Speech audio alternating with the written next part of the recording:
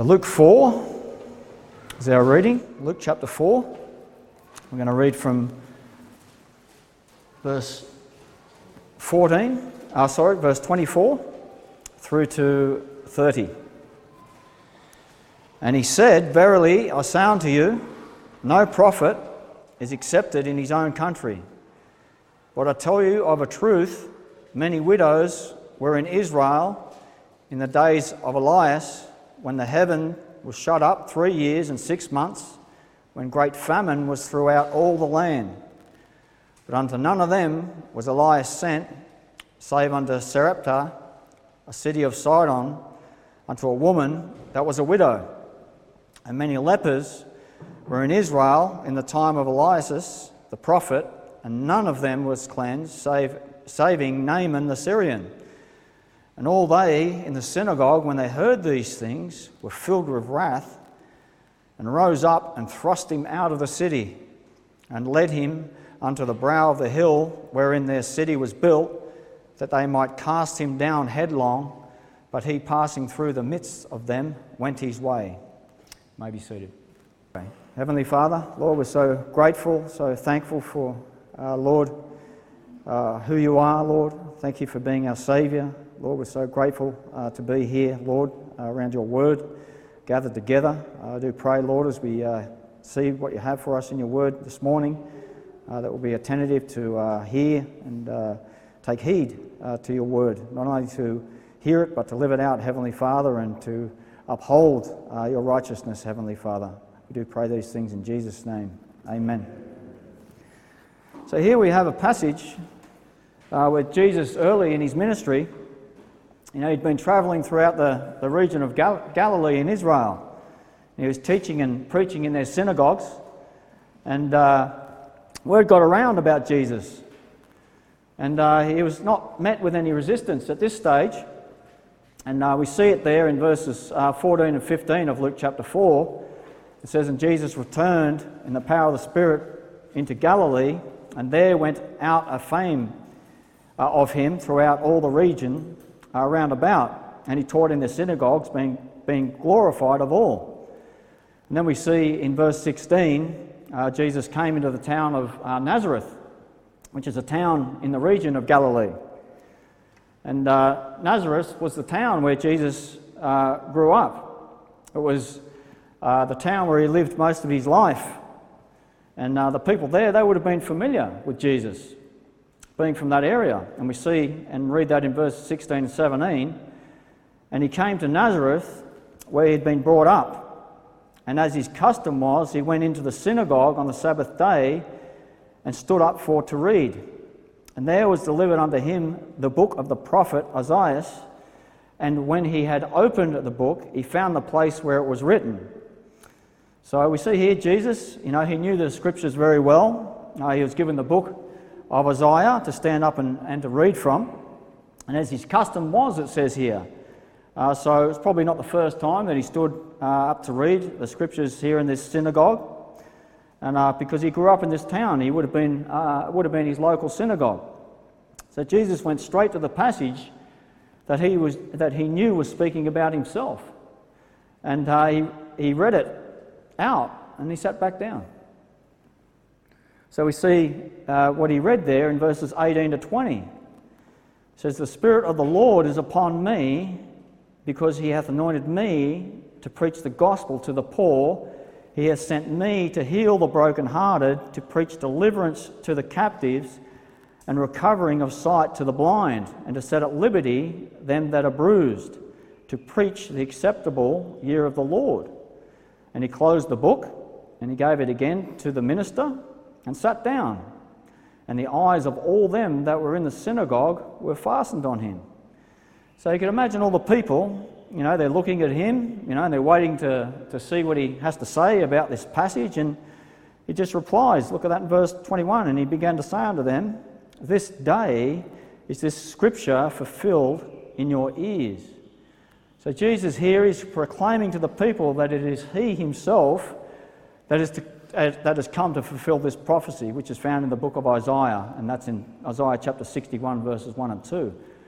But the people no doubt even some of them, knowing the passage themselves, looked on in amazement.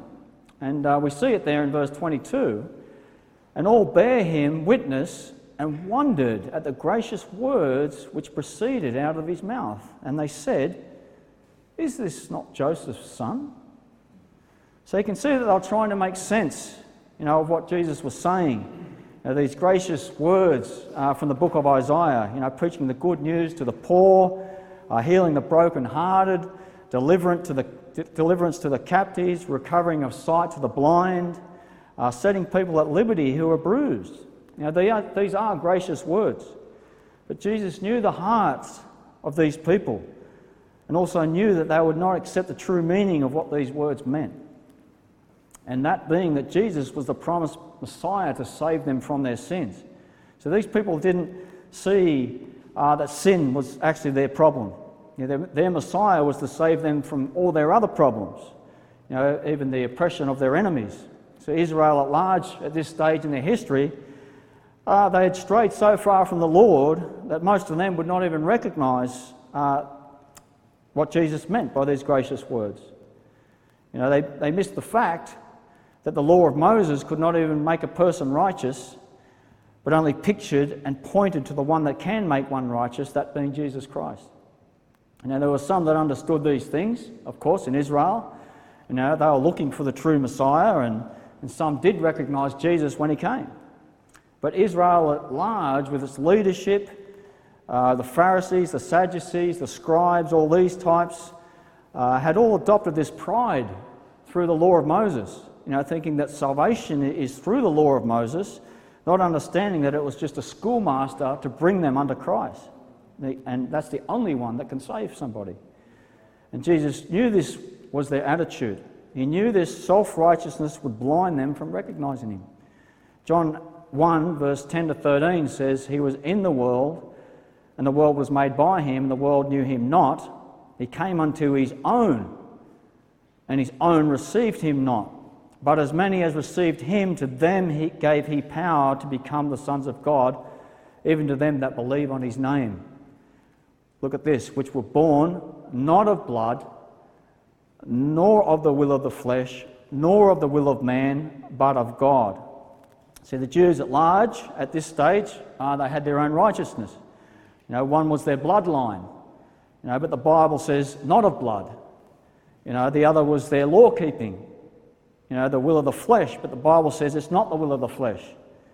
You cannot be saved by your own flesh. These ways are man-made ways to be saved from sin, but righteousness is not of the will of man, but it's of God. So God says how a man is made righteous.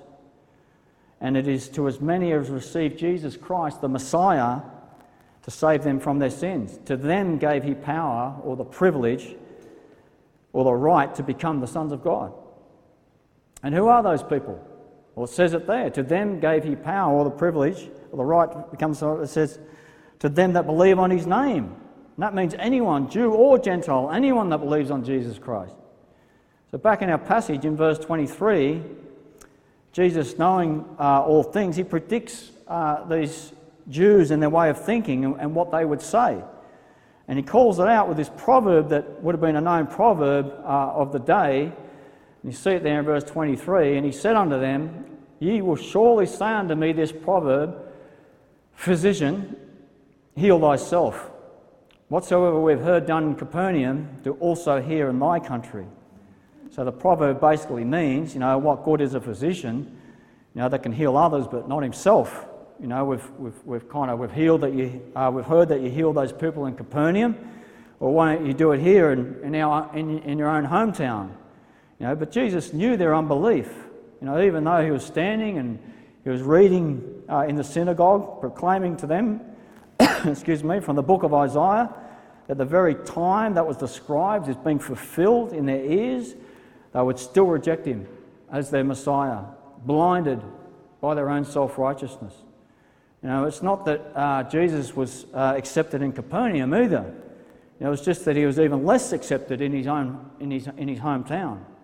In Matthew chapter 11, verses 23 to 24, we see Jesus saying, "And thou, Capernaum, which are exalted under heaven. Thou shalt be brought down to hell, for if the mighty works which have been done in thee had been done in Sodom, it would have remained until this day.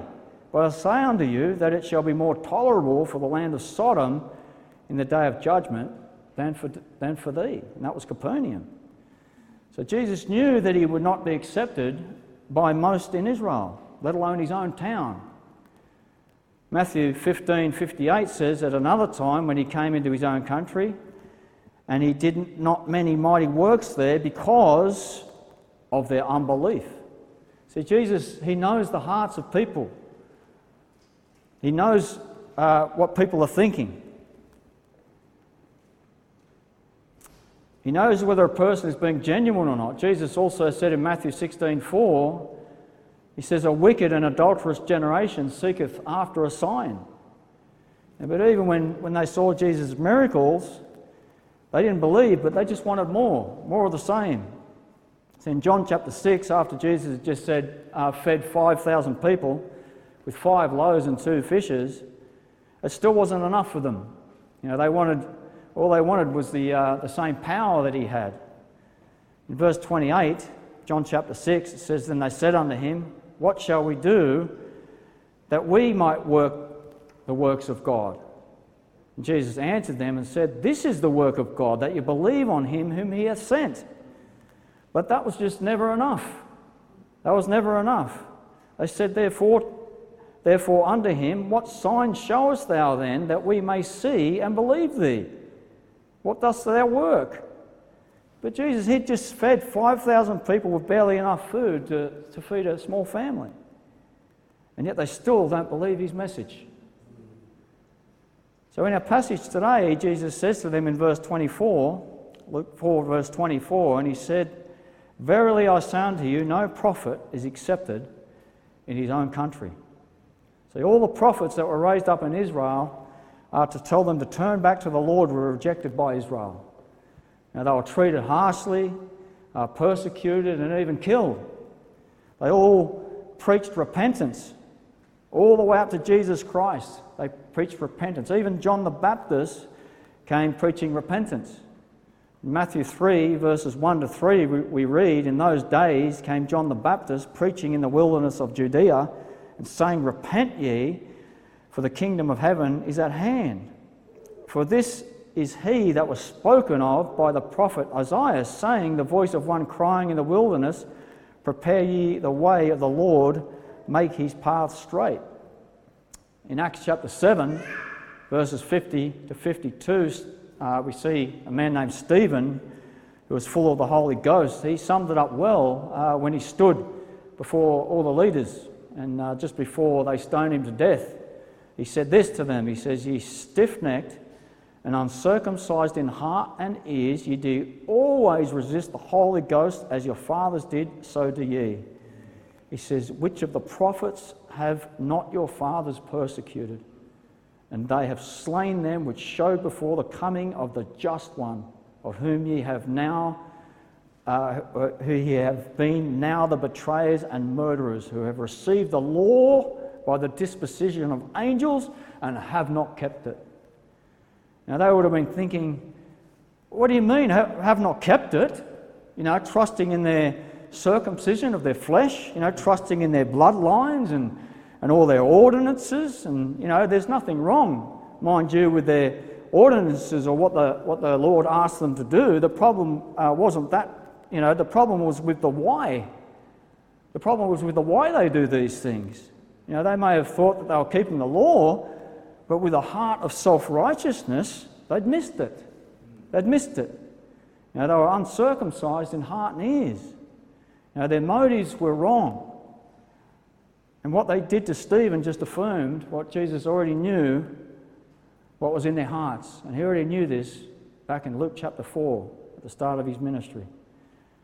We can look at all this and say, those pesky Israelites, how could they be so stupid, end up in this situation? But I want to suggest that even in Christendom, many can end up in that situation too. And you might say, how? Let's think about the Israelites. They were looking for their Messiah. even as they're still looking for their Messiah today. You know, they're still looking for Christ, the Redeemer, to come. You know, they still have the same Old Testament that we have here in our Bibles, the same words. So why can't they see Christ, the Messiah, in their own scriptures? It's not that they can't see him in their own scriptures.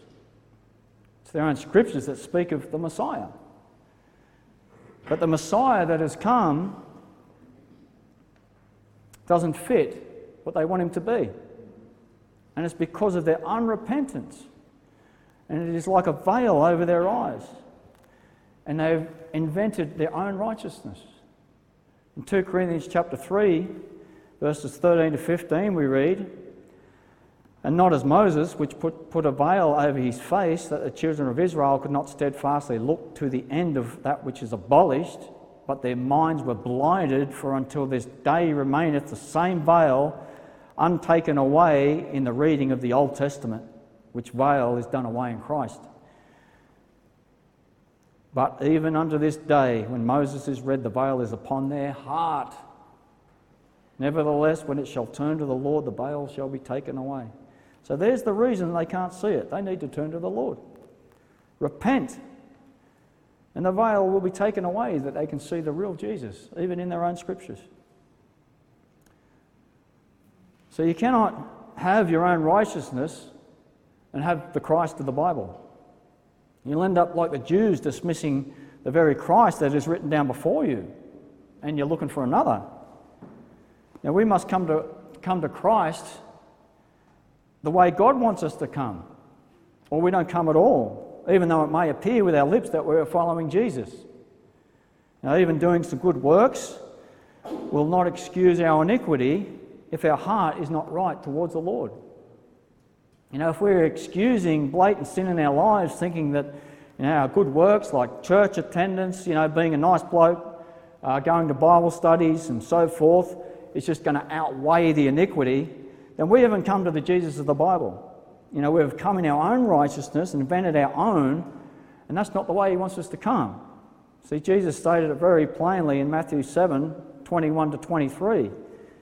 He says, "Not everyone that saith unto me, Lord, Lord, shall enter the kingdom of heaven, but he that doeth the will of my Father which is in heaven. For many will say to me in that day, Lord, Lord, have we not prophesied in thy name? And in thy name have cast out devils, and in thy name done many wonderful works.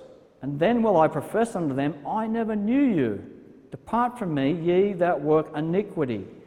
But look at this. "Therefore, whosoever heareth these sayings of mine and doeth them, I'll liken him unto a wise man, which built his house upon a rock.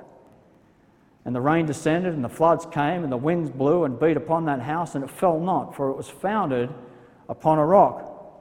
And every one that heareth these sayings of mine and doeth them not shall be likened unto a foolish man, which built his house upon the sand. The rain descended, and the floods came, and the winds blew and beat upon that house, and it fell, and great was the fall of it." See, God's not looking for a people that want to come to him their own way. You know, yes, he's looking for people that only come through Jesus Christ, of course. But it also matters to God what attitude you have when you come. You know, he's looking for people that are sick of building on the sand. They've had enough of building on the sand. People that are ready to forsake their own way and follow the way of Jesus Christ and build upon the rock. You know, we can't ignore what Jesus wants us to do. You know, of course, not for salvation, but because of salvation. You know, we don't want to end up like these people sitting in the synagogue at Nazareth. You know, in our passage today, Jesus said to the Israelites in the synagogue there, he said in verse 25, he says, "But I tell you of a truth, many widows were in Israel in the day of Elias, when the heaven was shut up 3 years and 6 months, when great famine was throughout all the land, but unto none of them was Elias sent, save unto Sarepta, a city of Sidon, unto a woman that was a widow." So if we turn in our Bibles, if you want to turn there to 1 Kings chapter 17, we're going to see this account here in the Scriptures. You know, the wicked king of Israel, his name was Ahab, and he had led the Israelites into wickedness and idolatry. So the Lord, He brought a famine upon the land, and what we need to understand is that sometimes, I'm not saying that everyone in Israel had forsaken the Lord, but we have to understand is that sometimes we may have to endure some hardship from the Lord, even if we are not the direct reason, that the Lord has brought that hardship. So we see it happen here. We see Elijah. He was a faithful man of God, and yet he had to face some hardship here because of this famine. But we also have this widow here in this passage who was also facing some hardship because of the famine. But that doesn't mean that they were committing idolatry, wicked idolatry like the others.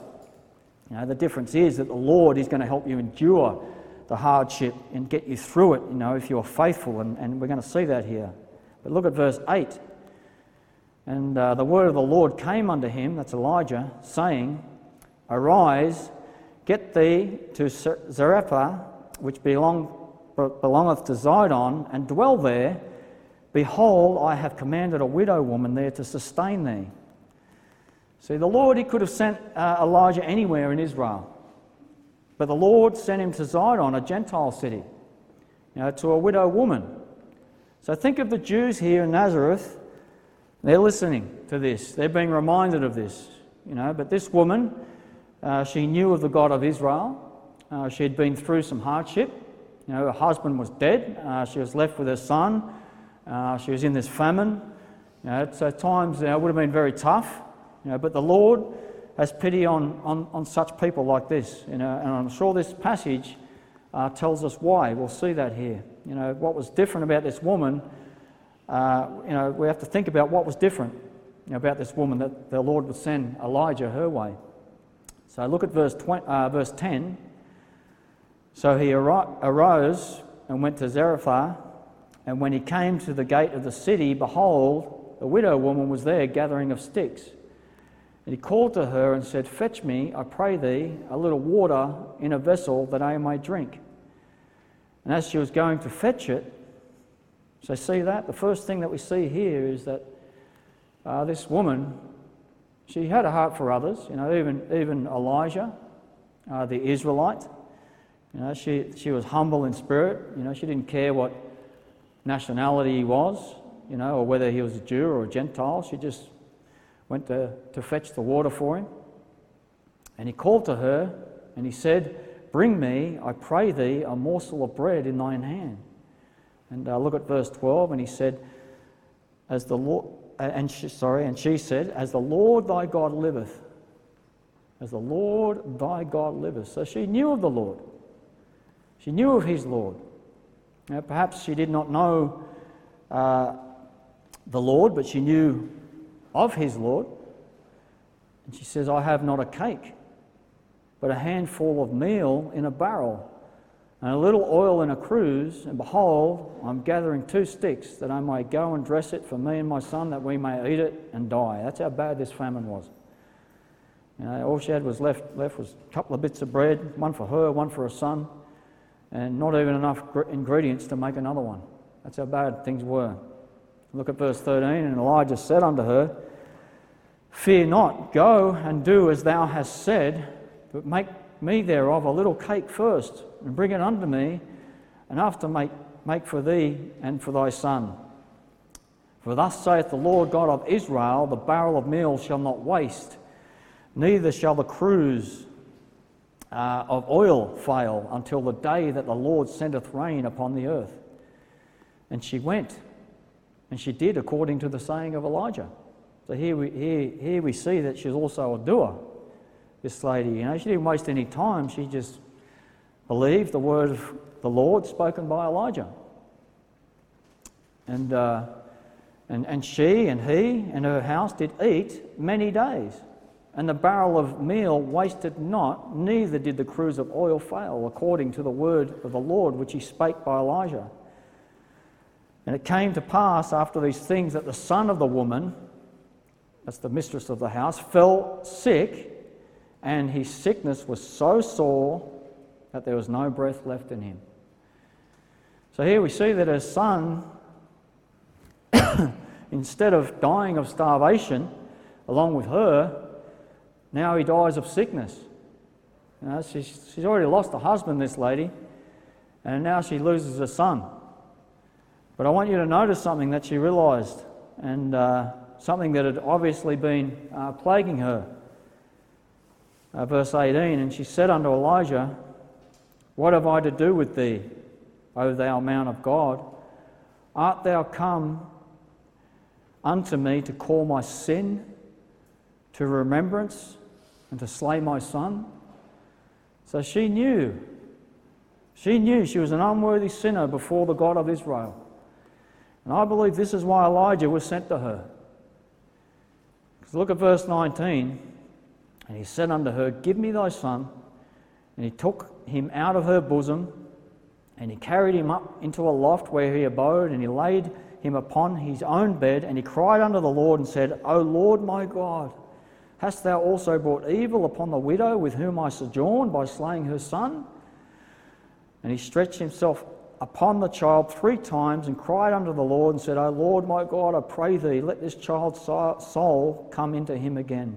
And the Lord heard the voice of Elijah, and the soul of the child came into him again, and he revived. And Elijah took the child and brought him down out of the chamber into the house and delivered him unto his mother. And Elijah said, See, thy son liveth. And the woman said to Elijah, look at this, Now by this I know that thou art a man of God, and that the word of the Lord in thy mouth is truth. So you can imagine the Jews in the temple at Nazareth, where Jesus reminded them of this account of the Lord looking after this Gentile woman, and sending Elijah her way that she'd be led to the truth. All the while leaving Israel to deal with the famine because of their idolatry. See, God he's not looking for just a show of religion, but he's looking for a true, genuine, humble heart that wants to follow him. And yes, the outward will show, of course, but only because of what is going on inwardly in the heart. But Jesus doesn't stop there. Look back in our passage at verse 27, Luke chapter 4, verse 27. And he goes on to say this, and he says, And many lepers were in Israel in the time of Elias, that's Elisha, the prophet, and none of them was cleansed, saving Naaman the Syrian. So if we turn to 2 Kings chapter 5, we'll have a look at this account. So the Lord, He's not looking for a person. The Lord is looking for a person that realises that they cannot come to the Lord their own way. Now, even a proud man who may be seeking the Lord, if he's coming to the right God, even Jesus Christ, if he's coming to the right God, he's coming through Jesus Christ, all the right avenues, but if his heart is lifted up and he wants to mix his old ways of doing things with the way God's ways of doing things, then, well, it won't work. It still won't work. And the Lord, the Bible says, is no respecter of persons. So it doesn't matter if you are an Israelite with leprosy, you still had to come to the Lord for cleansing with the right attitude. Which is a heart of gratitude and humility. To be cleansed wasn't a right to the proud, it was a gift to the humble. And here in this passage, what we have here is another Gentile, a Syrian named Naaman. And it says he's the captain of the army of Syria, and a mighty man of valor at the start of the chapter there. But he had leprosy. He was sent by the Gentile king of Syria to the king of Israel to be healed of his leprosy. Jehoram, this is Ahab's son, he was now the king in Israel. He wasn't as wicked as his dad, but he was still a wicked king. But you see here, all he could do is complain about Naaman being sent to him. We see that in verse 7 of 2 Kings chapter 5, and it came to pass, when the king of Israel had read the letter, that he rent his clothes and said, Am I God to kill and to make alive, that this man doth send unto me to recover a man of his leprosy? Wherefore consider, I pray you, and see how he seeketh a quarrel against me. This should have been a really good opportunity, for Israel to show the mercy of God. But Israel at this stage was so caught up in this self-righteousness and idolatry that they weren't even seeking to live for the Lord, or even to be a witness for him. It's just a thin veneer that the Lord could see straight through. Look at verse 8. And it was so when Elisha, the man of God, had heard that the king of Israel had rent his clothes, that he sent to the king, saying, Wherefore hast thou rent thy clothes? Let him come now to me, and he shall know that there is a prophet in Israel. This is what the king should have been saying. So Elisha, he had a heart of God. What he did is he pounced on this opportunity. He understood what his role as an Israelite was. And it was the rest of them that had kind of lost their way in their self-indulgences. And look at verse 9. So Naaman came with his horses and with his chariot and stood at the door of the house of Elisha. And Elisha sent a messenger unto him, saying, Go and wash in Jordan 7 times, and thy flesh shall come again to thee, and thou shalt be clean. See, Elisha, he had a heart of the Lord. But you see what's happening here, and I believe he knew something, because he was close to the Lord. He knew something about this man. We're going to see something here. But look at verse 11 and 12. But Naaman was wroth and went away. Verse 11. But Naaman was wroth and went away and said, Behold, I thought he will surely come out to me and stand and call on the name of the Lord his God and strike his hand over the place and recover the leper. Are not Abana and Pharpar, rivers of Damascus, better than all the waters of Israel? May I not wash in them and be clean? So he turned and went away in a rage.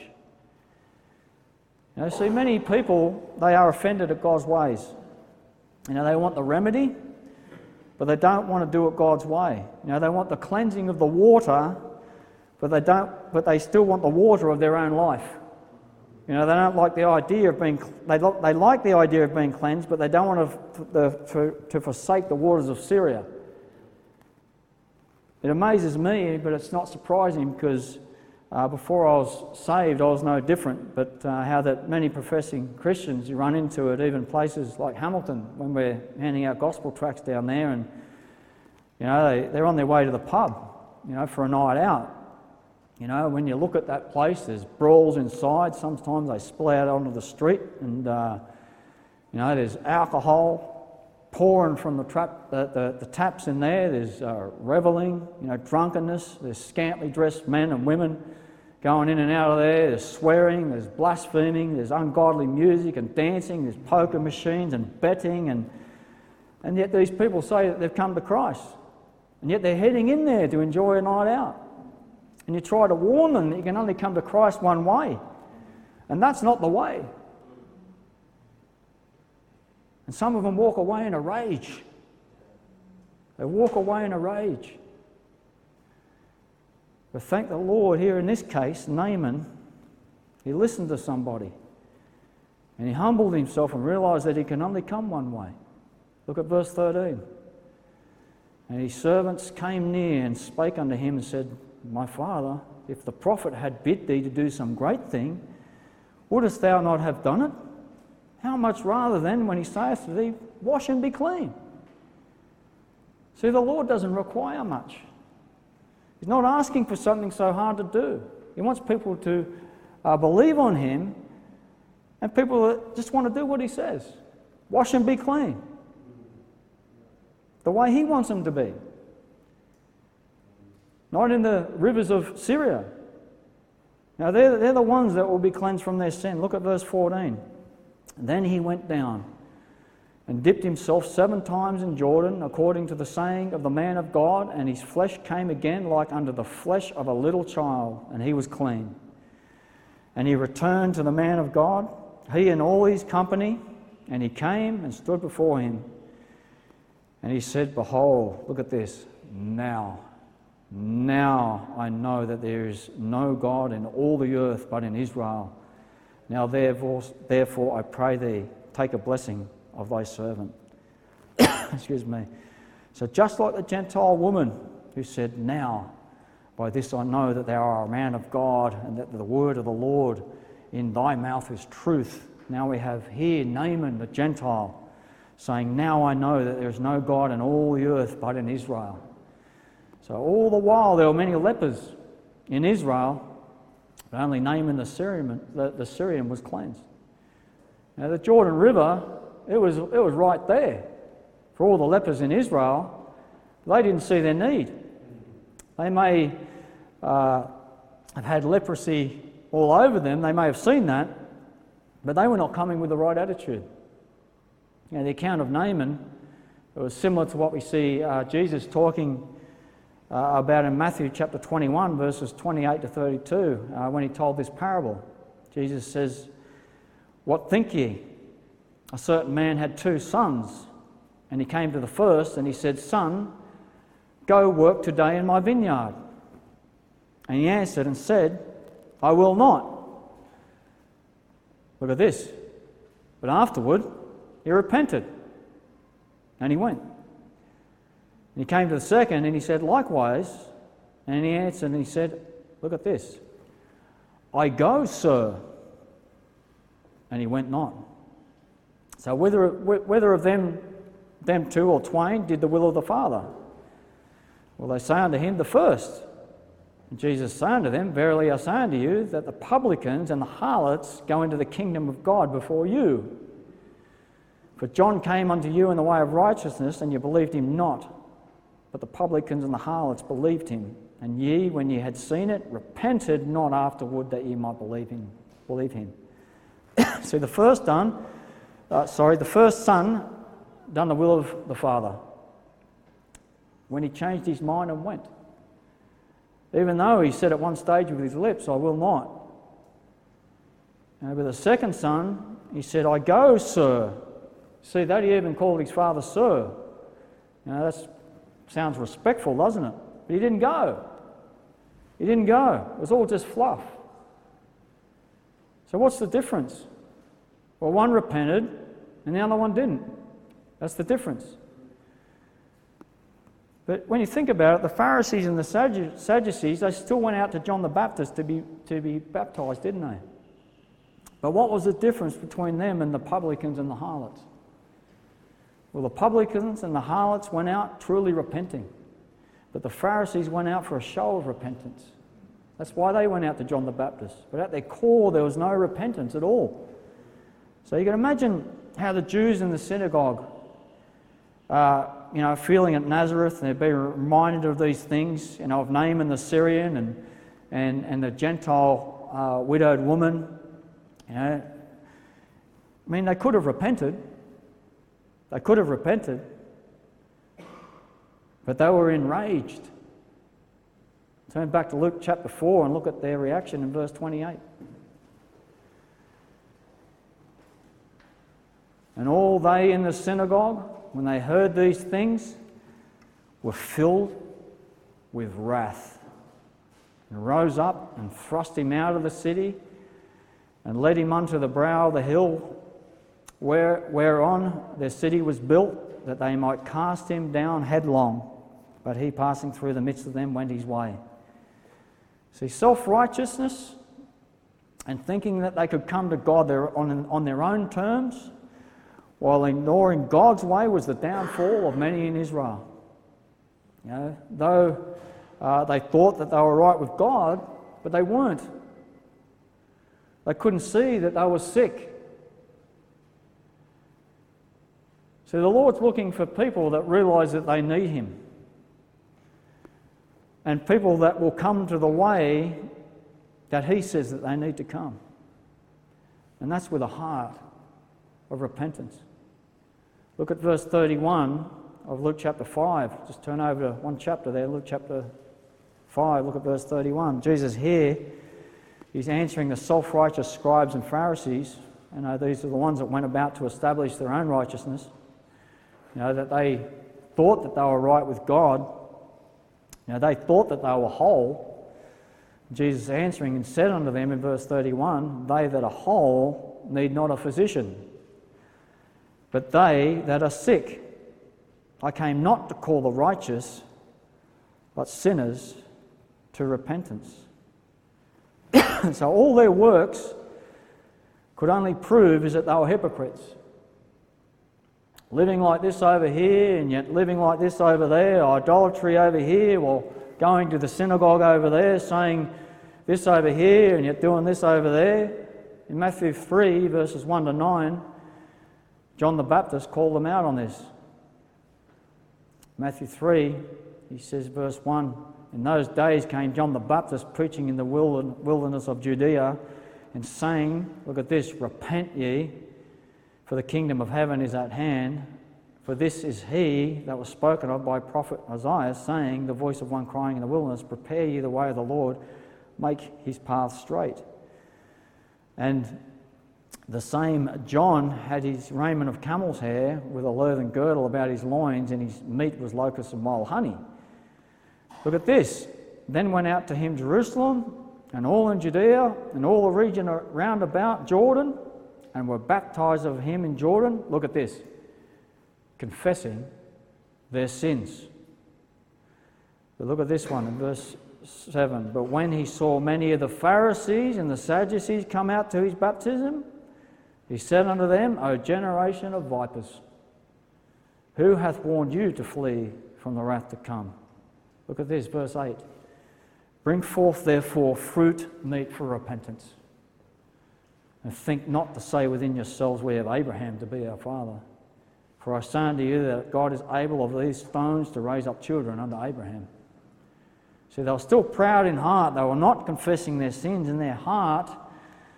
Their pride hadn't changed. Like Naaman at first. They wanted the benefits. They still wanted the waters of Syria. See, again, we can't look at Israel and say, silly Israel, look at them. How did they end up in this predicament?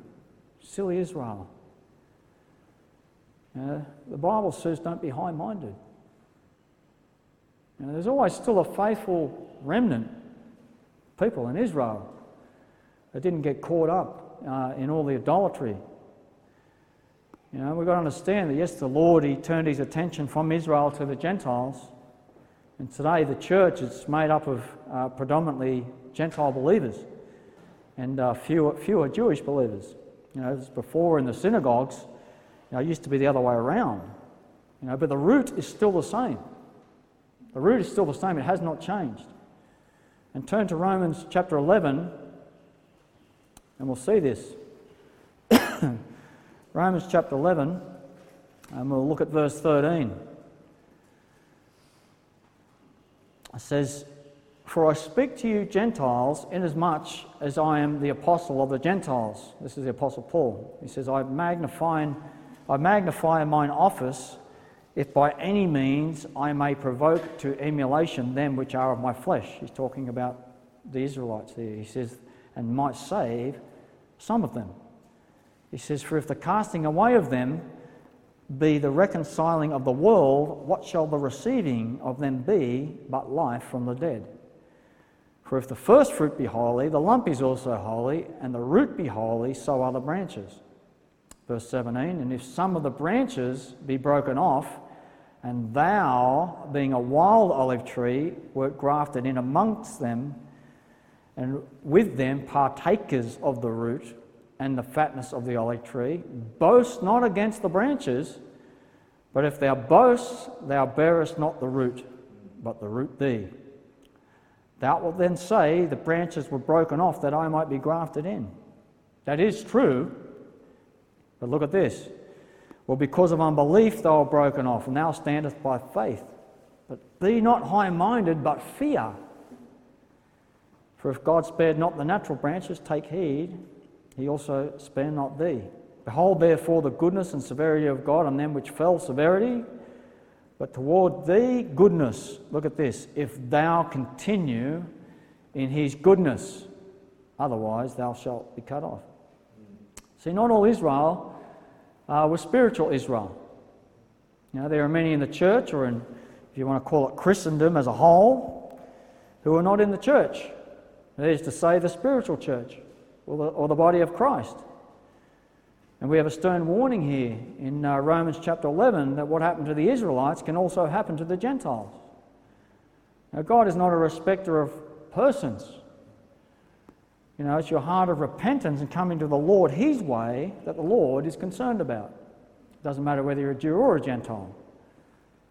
So in Acts chapter 10, if you want to turn there in your Bibles, the Apostle Peter, he was sent to Cornelius, and he was a Roman centurion, and he was a Gentile.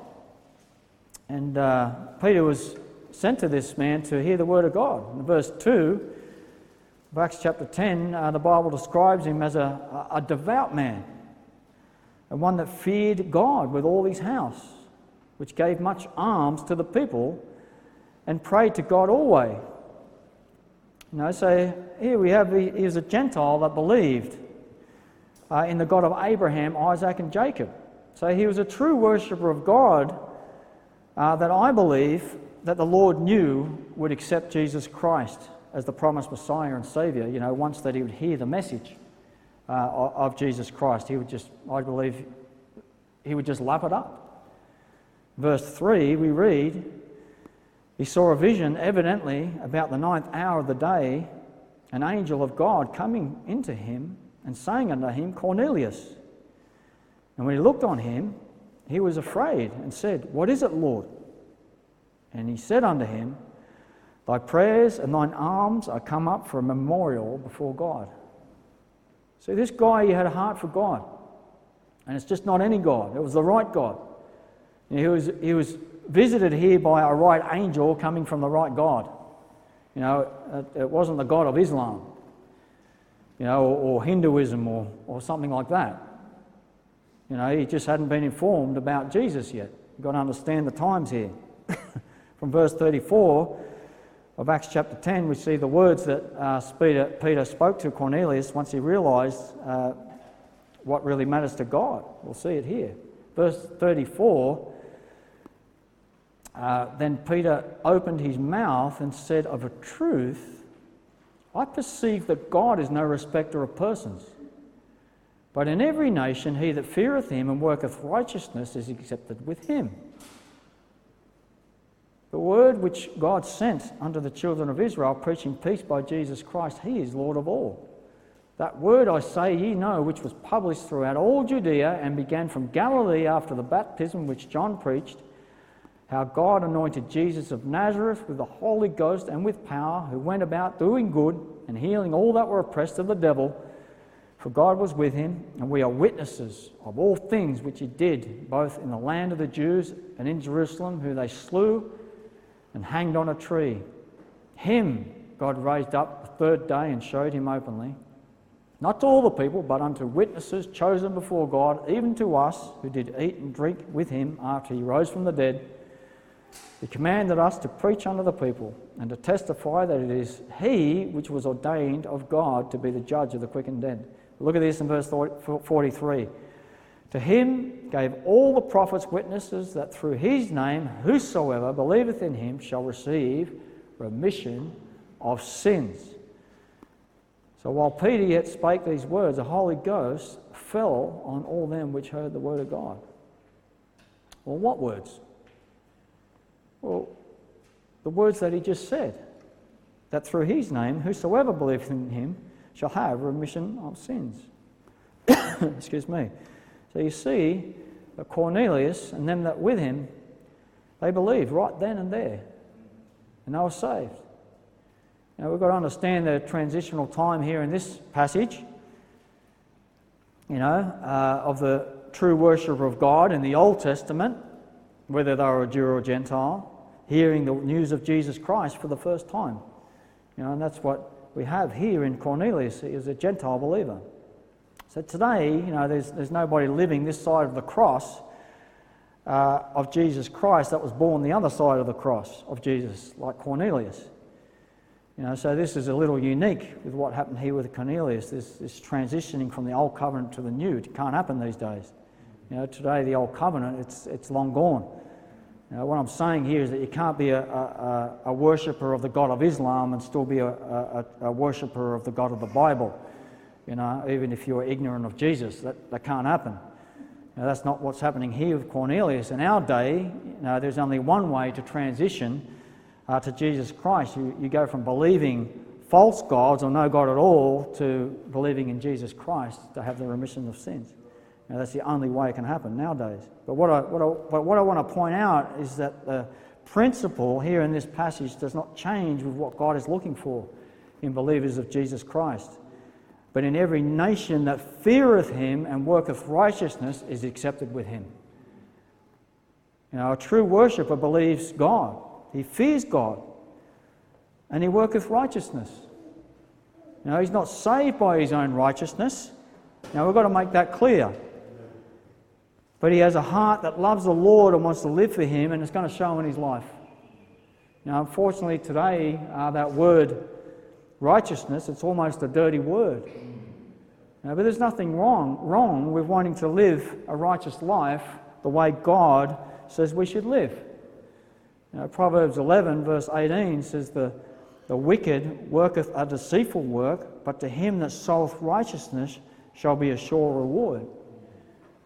Proverbs 12:17 says, He that speaketh truth showeth forth righteousness, but a false witness deceit.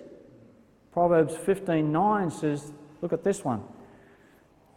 The way of the wicked is an abomination to the Lord, but he that loveth him, but he loveth him that followeth after righteousness. Proverbs 21:21. He that followeth after righteousness, if you've got a heart for righteousness, and mercy findeth life, righteousness and honour. You've got a heart for righteousness and you're seeking after the truth, you're going to hear the word of God and you will receive the righteousness of God. But that's the only way you can come to the Lord. You can't come to the Lord wanting to, continue in your sin and live in your sin and yet want his righteousness. You can't do that. Naaman found that out. 1 John 3:7-8, the Bible says, Little children, let no man deceive you. He that doeth righteousness is righteous, even as he is righteous. He that committeth sin is of the devil, for the devil sinneth from the beginning. For this purpose the Son of God was manifest, that he might destroy the works of the devil. That's the heart of the Lord. So people that have come to the Lord come to the Lord because he is righteous. And they want to receive the righteousness of God, but they want to live righteous lives. They don't want to sin. Do you love righteousness? Do you love it? Do you love the Lord? Do you hate sin? Do you run from it? Even your own sin? Or do you embrace it and you just live in it? With a little thin veneer of righteousness. Do you love the Jesus of the Bible and his righteousness? Because if you don't, it's a different Jesus. It's not the Jesus of the Bible. Israel, the Jews, have Christ in their Old Testament. He's there. They can't see him because they haven't repented. They can't see the Christ of the Bible. Have you invented your own righteousness like the people in the synagogue at Nazareth in Luke chapter 4? So we need to take heed to the warnings of Romans chapter 11. For if God spared not the natural branches, take heed lest also he spare not thee. Behold therefore the goodness and the severity of God on them which fell severity, but towards thee goodness, if thou continue in his goodness. Otherwise thou shalt also be cut off. I mean, it's there. It's written down in the Bible. We'll take heed to that. It's written to the Gentiles. I'm not a Jew. And so let's aspire in our day To be like the remnant in Israel. And even those Gentiles, like Cornelius, that refused to go down that road. And the Lord sent Peter to that man to hear the word of the Lord, because he knew that he'd lap it up. He had a heart for the Lord. Let's pray.